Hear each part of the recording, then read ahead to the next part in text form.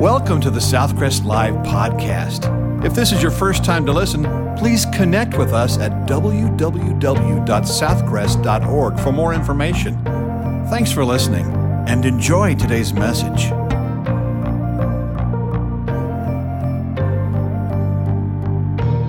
There is no song like the song of the redeemed. God puts a song in our heart. We're back on track going through the Bible. I hope you're caught up on your reading. If you're not, just keep on plowing. Sometimes the ground's harder than others. Today we're in the book of Job. Open your Bibles to the book of Job, chapter 1. Keep them open. Understanding this book, you need to keep a few things in mind. First of all, it's an Oriental book filled with the thoughts and expressions of Eastern people.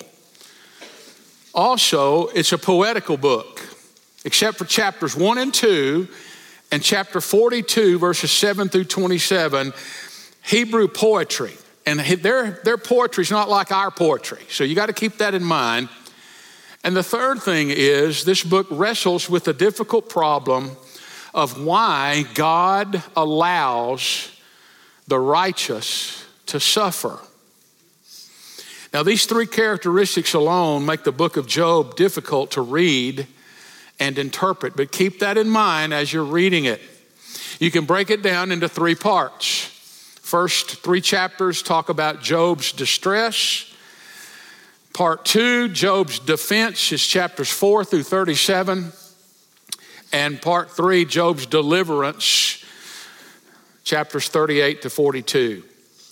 In a moment, I'm going to read the first 5 verses. I'm going to reference chapters 1 and 2, so you might want to keep your Bibles open there. When his wife died, he didn't know at first how he was going to survive. Even though he was a minister and had helped many others through times of crisis, he now faced his own personal moment of truth. How would he reconcile his own loss with the Christian faith he claimed to believe? What would he say to the grieving congregation?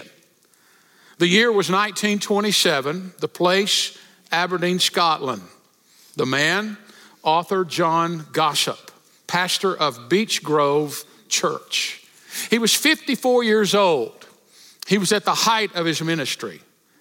Historians tell us that he was a humble, sincere man possessing a keen wit, deeply devoted to his family and his friends. There was a part of him that was a little eccentric because he sometimes would scandalize his serious Scottish congregation by appearing in public with a floppy fisherman's hat perched on his head. Believe it or not, he was a man of strong opinions who never held back from expressing them to any and all who cared to listen. History tells us that he was beloved as a pastor and preacher. In fact, preaching-wise, he's remembered for one particular sermon that he preached in 1927. Widely regarded as one of the greatest ever preached, it was the first sermon he delivered after his wife quickly or suddenly died. He entitled the message, "But When Life Tumbles In, What Then?" And in it, he struggled to reconcile his Christian faith with the loss of a loved one. But I want to read some of his words.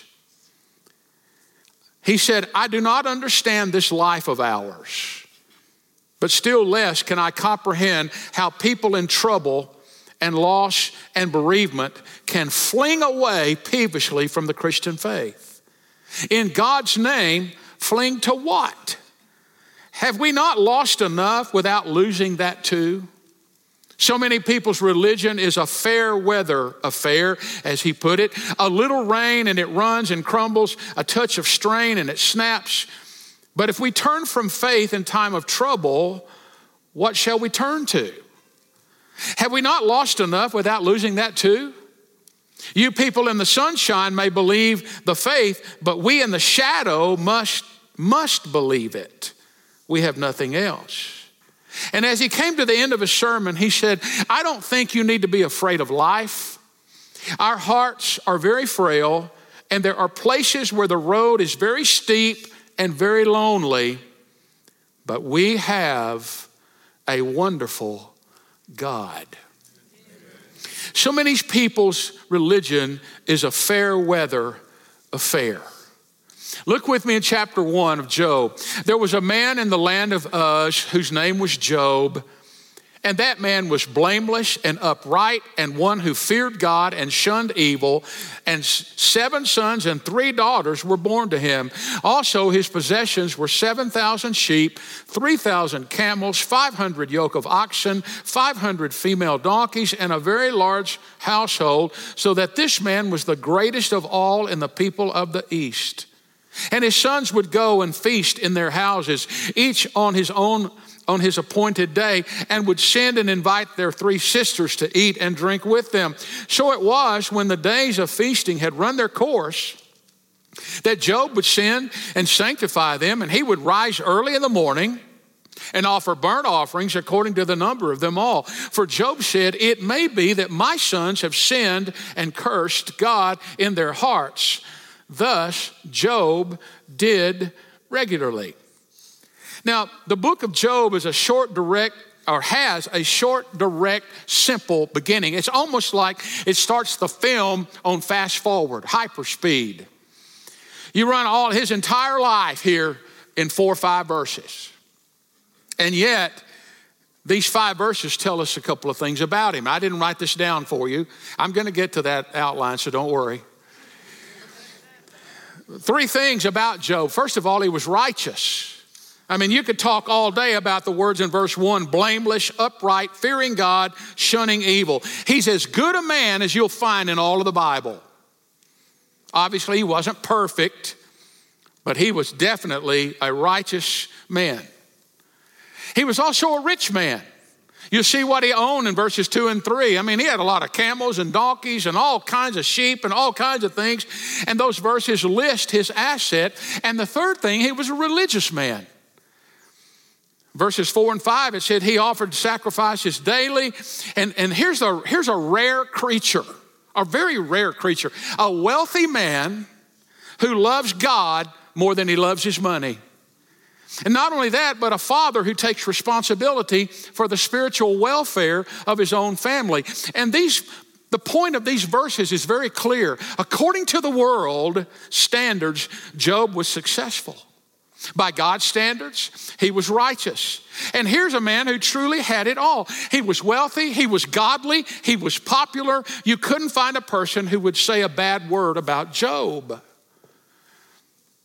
Now that fact is absolutely crucial for you to understand the rest of the book.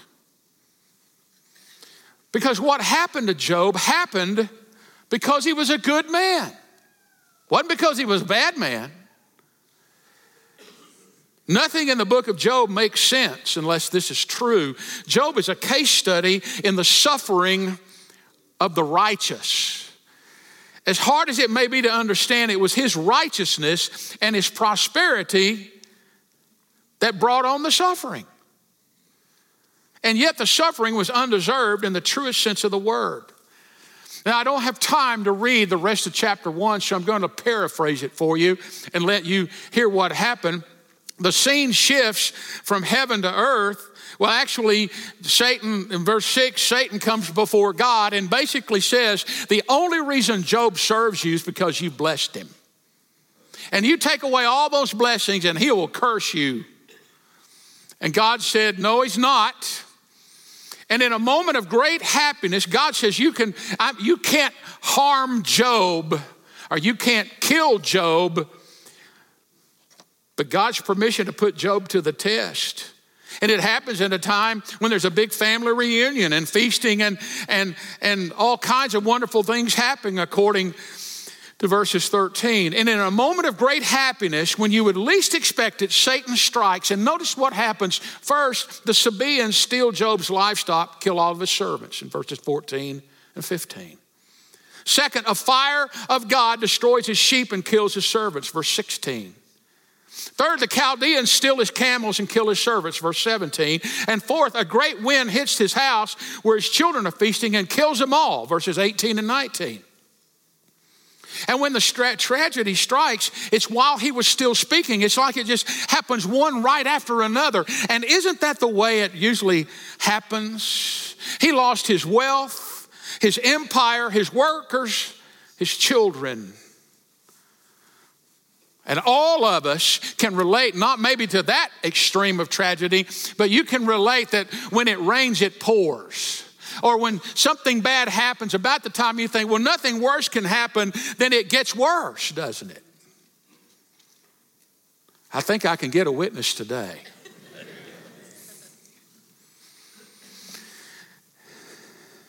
Just when it seems that things can't get any more terrible, the bottom falls out. And yet, we see Job trusting God.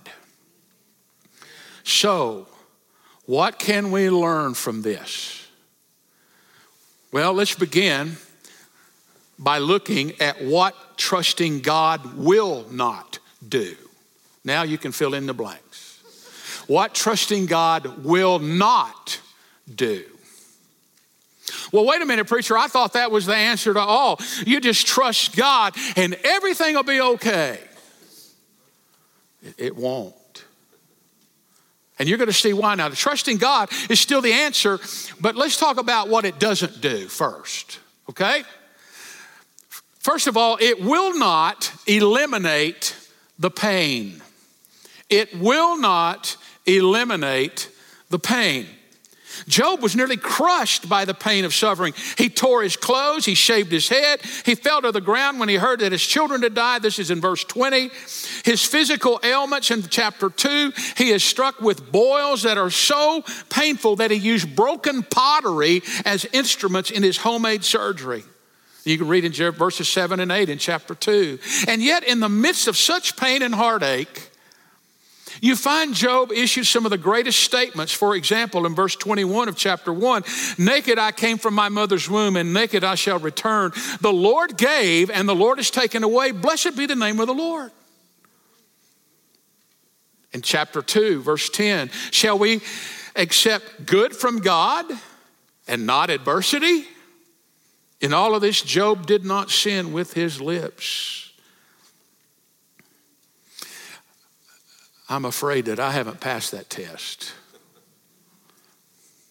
How is it that a man can choose such great faith and still feel such great pain? How else is it going to be? If we take the risk of loving those people around us, the grief is going to be tremendous when we lose those loved ones. So the alternative to grief is to never love anybody. That's not worth it, is it? Second thing, trusting God will not end the questions.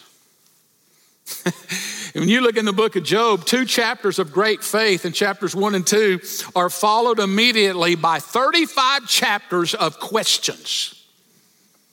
Just because something bad's happened and you trust God doesn't mean all the questions go away. I've got a lot of questions for God. And Job wasn't alone in his questions. I mean, you look through the Bible. Jeremiah, for example, couldn't preach without weeping, questioning how God could have allowed such despair. David wrestled with questions for years, hiding from Saul, wondering, was the prophecy that Samuel shared about him becoming king, was it ever going to become true? In fact, if you remember how he began Psalm 13, how long, O Lord, will you forget me forever? How long will you hide your face from me? Paul wasted 2 years in Caesarea in prison, right in the middle of his best church planting years. And maybe that's where he learned that the Holy Spirit would take over his desperate prayers when he wrote in Romans 8:26, in the same way the Spirit helps us in our weakness. We do not know what we ought to pray for, but the Spirit himself intercedes for us with groans that words cannot express. And he who searched our hearts knows the mind of the Spirit, because the Spirit intercedes for the saints in accordance with God's will. The questions about suffering even reached the mouth of Jesus. He genuinely wrestled with the internal agony before the crucifixion. Do I really have to do this? That's the paraphrase of it. under such stress that blood vessels popped in his forehead. Is there no other way? You can look it up in Luke 22, verses 42 and 43. We're always going to have questions. And folks, I want to tell you, there are no answers. Not this side of heaven. I remember reading about when the disciples, I didn't remember it, I read about it. The disciples asked Jesus, Jesus told him he was going to die. And they began asking all these questions. Where are you going? And how are we going to do this? And Jesus said, when I come again, you will no longer ask me anything. There's an old song that says, we'll understand it better by and by. I got questions. I still have questions about some things in my own life. Lord, why? Why did you send me there? Why this and why that and why this? So just because you trust God doesn't mean you're not ever going to have any questions. There's a third thing. Trusting God will not explain the reason for your suffering.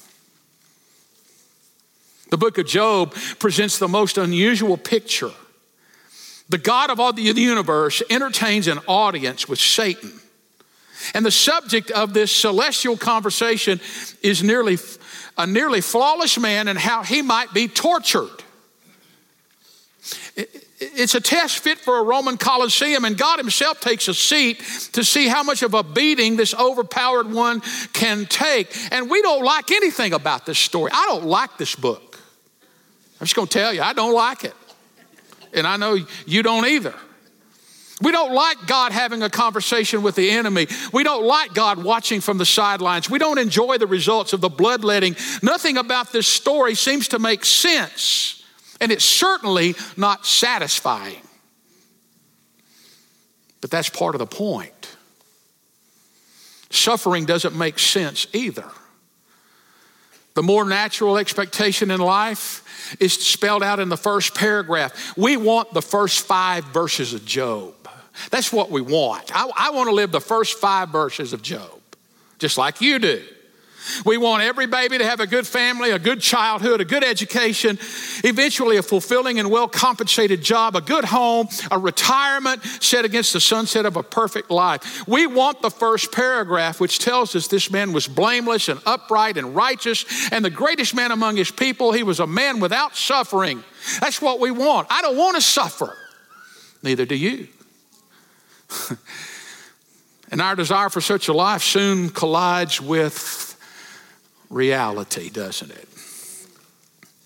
And suffering always comes well armed with grief and hardship and misfortune and illness and crisis and tragedy and more. It pays no attention to your age or to your sex or to your nationality or the size of your bank account.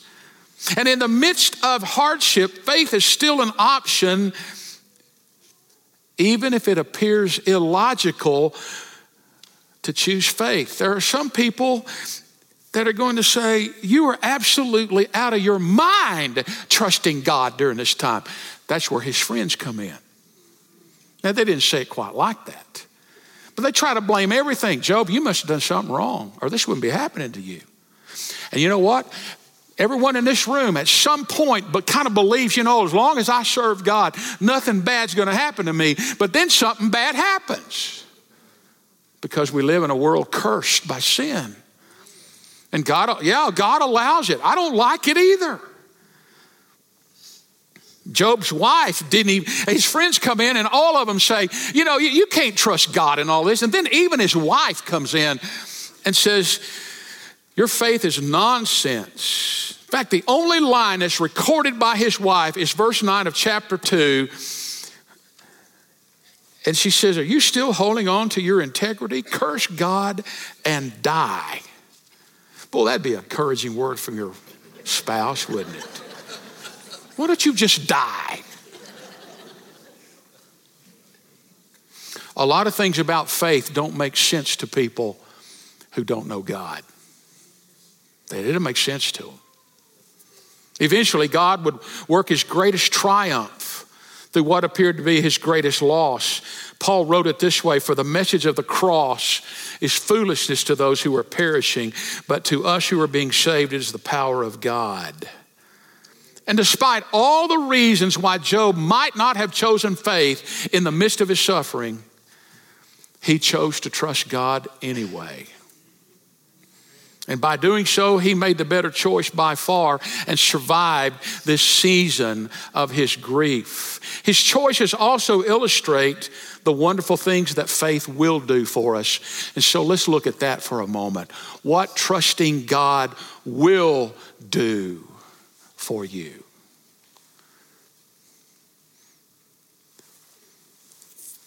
Instead of focusing on what we don't know,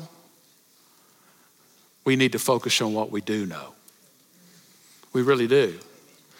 And that's how when you trust God, you say, there are a lot of questions I don't understand and I don't have the answer for and I don't know and I don't like it.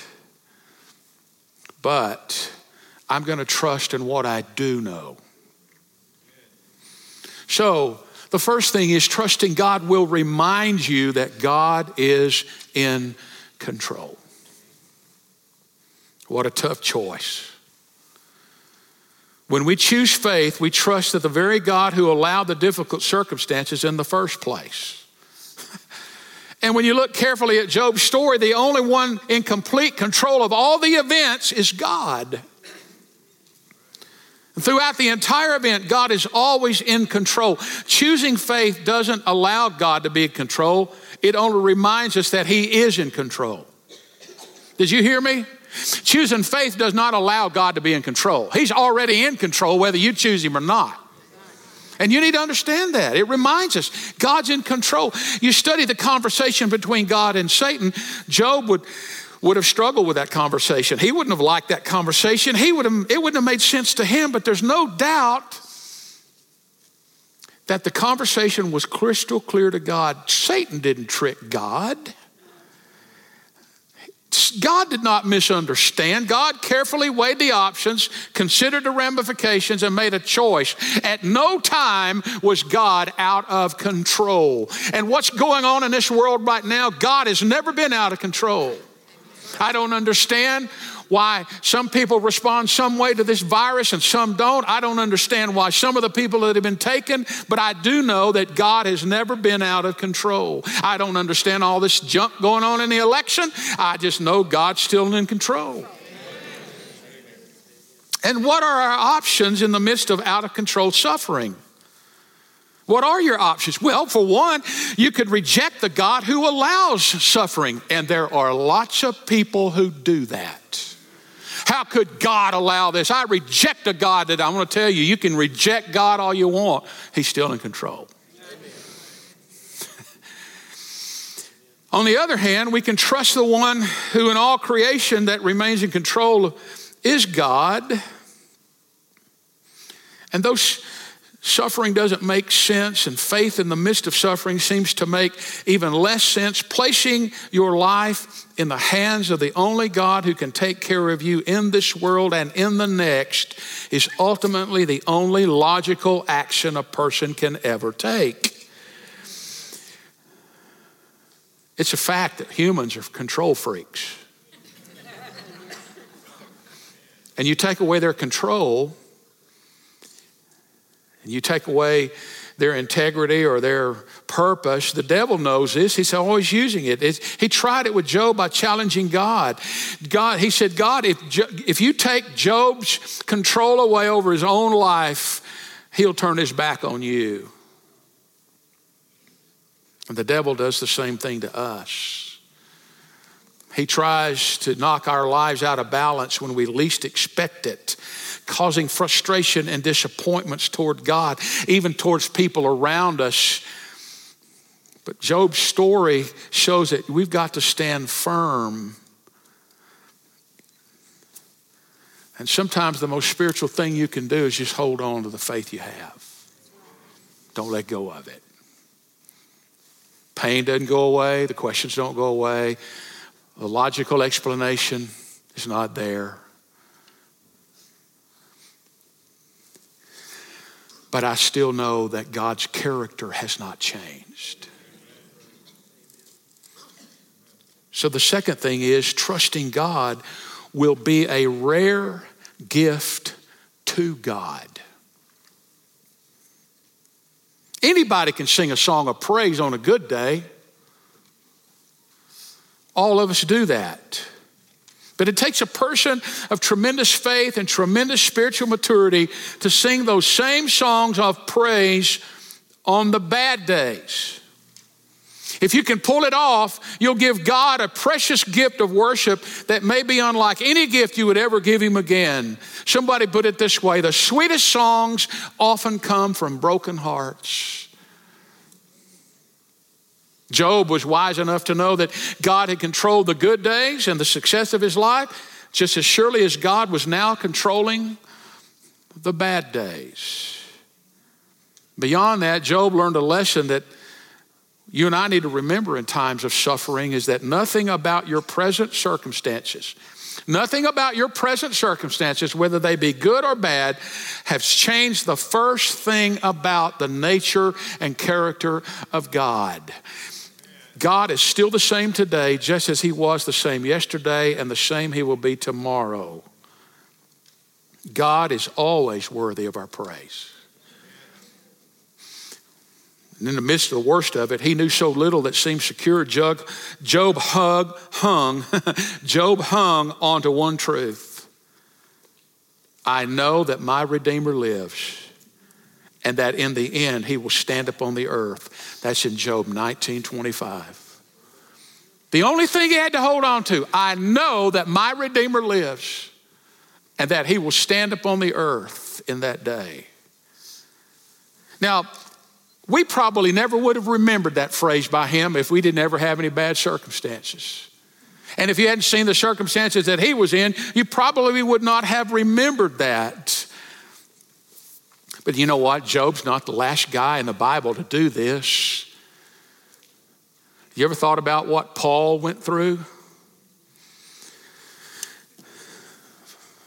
And yet he writes, rejoice in the Lord always. And again, I say rejoice. And right before he wrote those words, they were wrongly accused in Philippi. They were beaten severely, thrown into painful stocks in a dungeon. And what were they doing at midnight?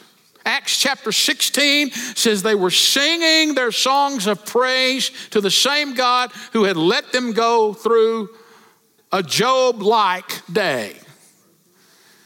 And during the midnight song service, a miraculous earthquake came, just enough power to free the men but not kill them. And that single day of suffering, coupled with the way these two men reacted to that suffering, created a church in Philippi that would help change the world. It's one of the greatest gifts either man or woman can give their Savior. You watch Jesus as he struggled on the way to the cross. The burden of the task, the unspeakable pain of the crucifixion, and yet through it all, he committed his life to the will of the Father and never let his spirit be committed anywhere else. If you're in the midst of suffering, I know the pain is real. I know the questions are real. But you have an opportunity. You can still say, God, I still worship you and I still love you and I still trust you. You see, God sees the big picture. All we get is a snapshot. The last thing I want you to know, that trusting God will bring you closer to God. Job didn't know it yet, but he was on his way to the most intimate encounter with God that he would ever have in his lifetime. And though the season of suffering had fallen upon him, he was starting a journey that would lead to his greatest understanding of who God was. You see, the road of suffering was the only road that would lead him to a more intimate encounter with God. And God restored him in so many ways and blessed him even beyond what he'd been blessed before. You know, it's unfortunate that not every person comes closer to God on the road to suffering. In fact, some people use it to go the opposite direction from God. They don't get better, they get bitter. Pharaoh, for example, destroyed his entire country when he refused to acknowledge God in the midst of the pre-Exodus suffering.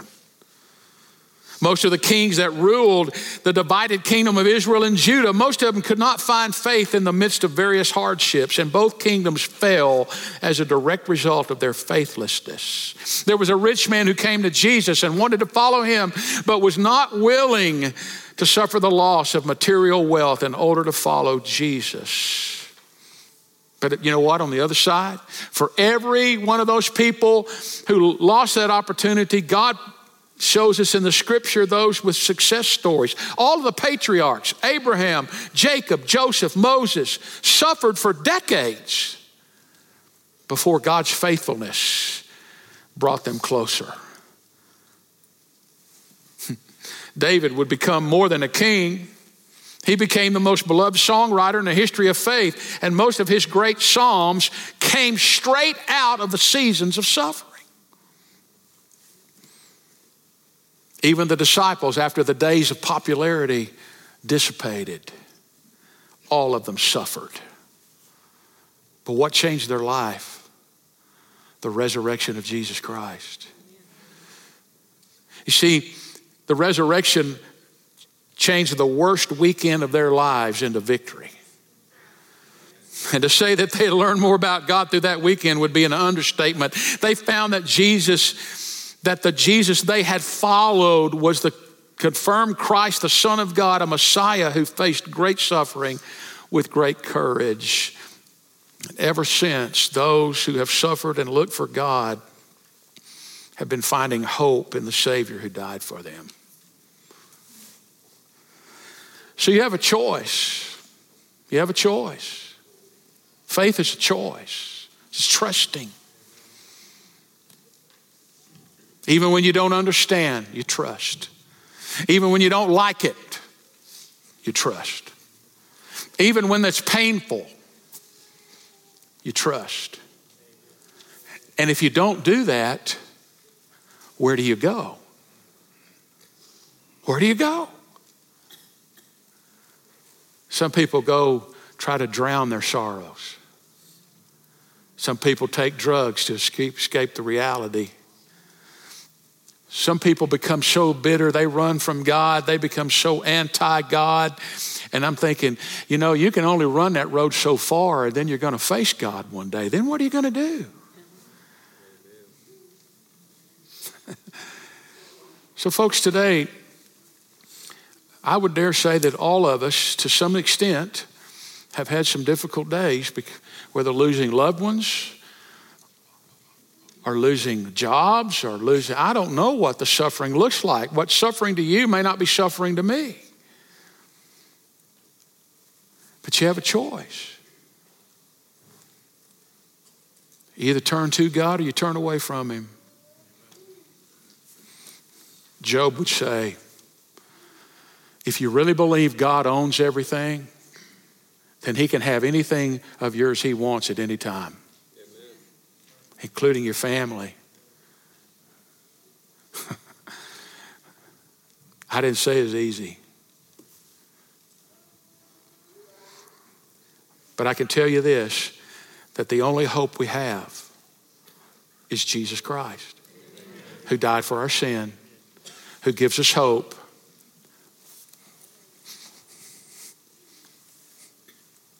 And one day it's going to take us off of this cursed, sin-infested world. And while we're on this world, it rains on the just and the unjust. It can happen to any of us. None of us are immune. And so if you think, now sometimes we suffer the consequences of our sin, but God always has a way of saying, it's not permanent. But I want to tell you something. None of us would ever say, because some tragedy happens to somebody's life, well, they must have done something really bad. Don't stand next to Job and talk about that. Standing next to Job and talking about that would be like standing next to Noah and talking about some little flood we had right here in Lubbock. Oh, let me tell you about the flood of 1984, whatever. Job says, Noah says, you really want to talk about floods?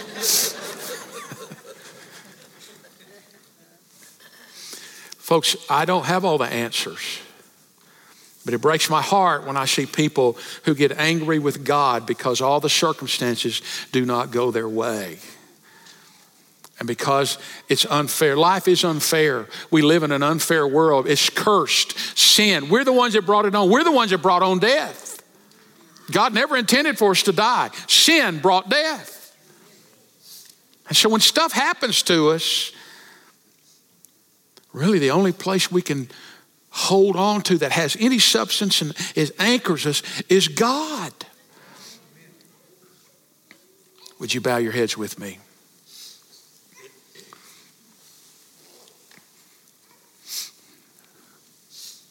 Lord, I know that there are people who need to receive Christ today.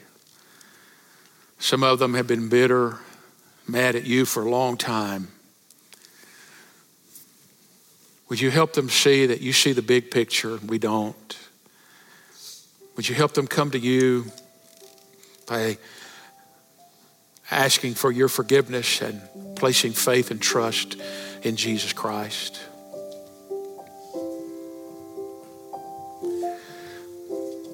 Lord, I pray for the believers, the Christians, the church people. A lot of them have suffered this year. Lost loved ones, lost jobs, maybe gotten a bad report about their health.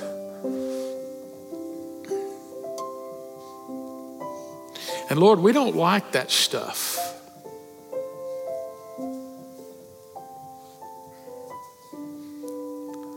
But we come to you now, trusting you, because you're the only one we can turn to. There's no one else that gives us any hope. There's no hope for eternity except through you.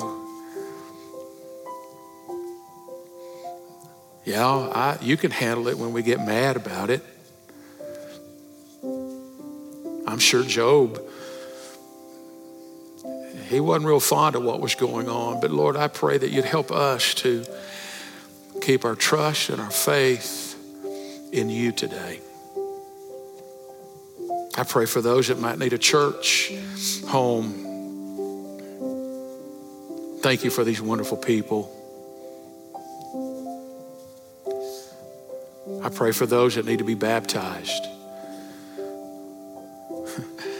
It's a simple act of obedience to proclaim Jesus Christ as Savior. I pray for those today whose hearts are broken, who are suffering today, whose future is uncertain as far as the life on this earth goes because they're so desperately sick. God, I pray you'd remind them that this life is so short compared to the eternal life that we have in Jesus Christ. So Lord, I pray that people would be drawn closer to you today. If you're watching online, you need somebody to pray with you, or you want to talk to somebody about a commitment to Jesus, just hit the connect button, or I need prayer button. Somebody will reach out to you, I promise. There'll be some of us here at the front after we're dismissed with our mask on and be glad to pray with you or talk to you about a commitment to Jesus. Maybe you can indicate it on the card that you filled out. It says, my commitment today is this. You can drop it in the boxes as you leave today. Lord, we thank you for your word. Even though it's a difficult book to read, thank you for the book of Job. And Lord, I pray for those today who are struggling that they might choose you instead of walking away. Help us to be gracious to people who are suffering. Not trying to wonder why they might be, but just to be gracious because we know, Lord, it could happen to us at any moment. So we trust you, God. We trust you today. And we pray these things now in Jesus' name. Amen. Thank you for listening to today's message. If you would like more information, to make a commitment, or to request prayer, please text the word podcast to 555-888. You can also connect with us on our Southcrest app or our website for complete worship services, or to plan to visit us in person. Thanks again for listening.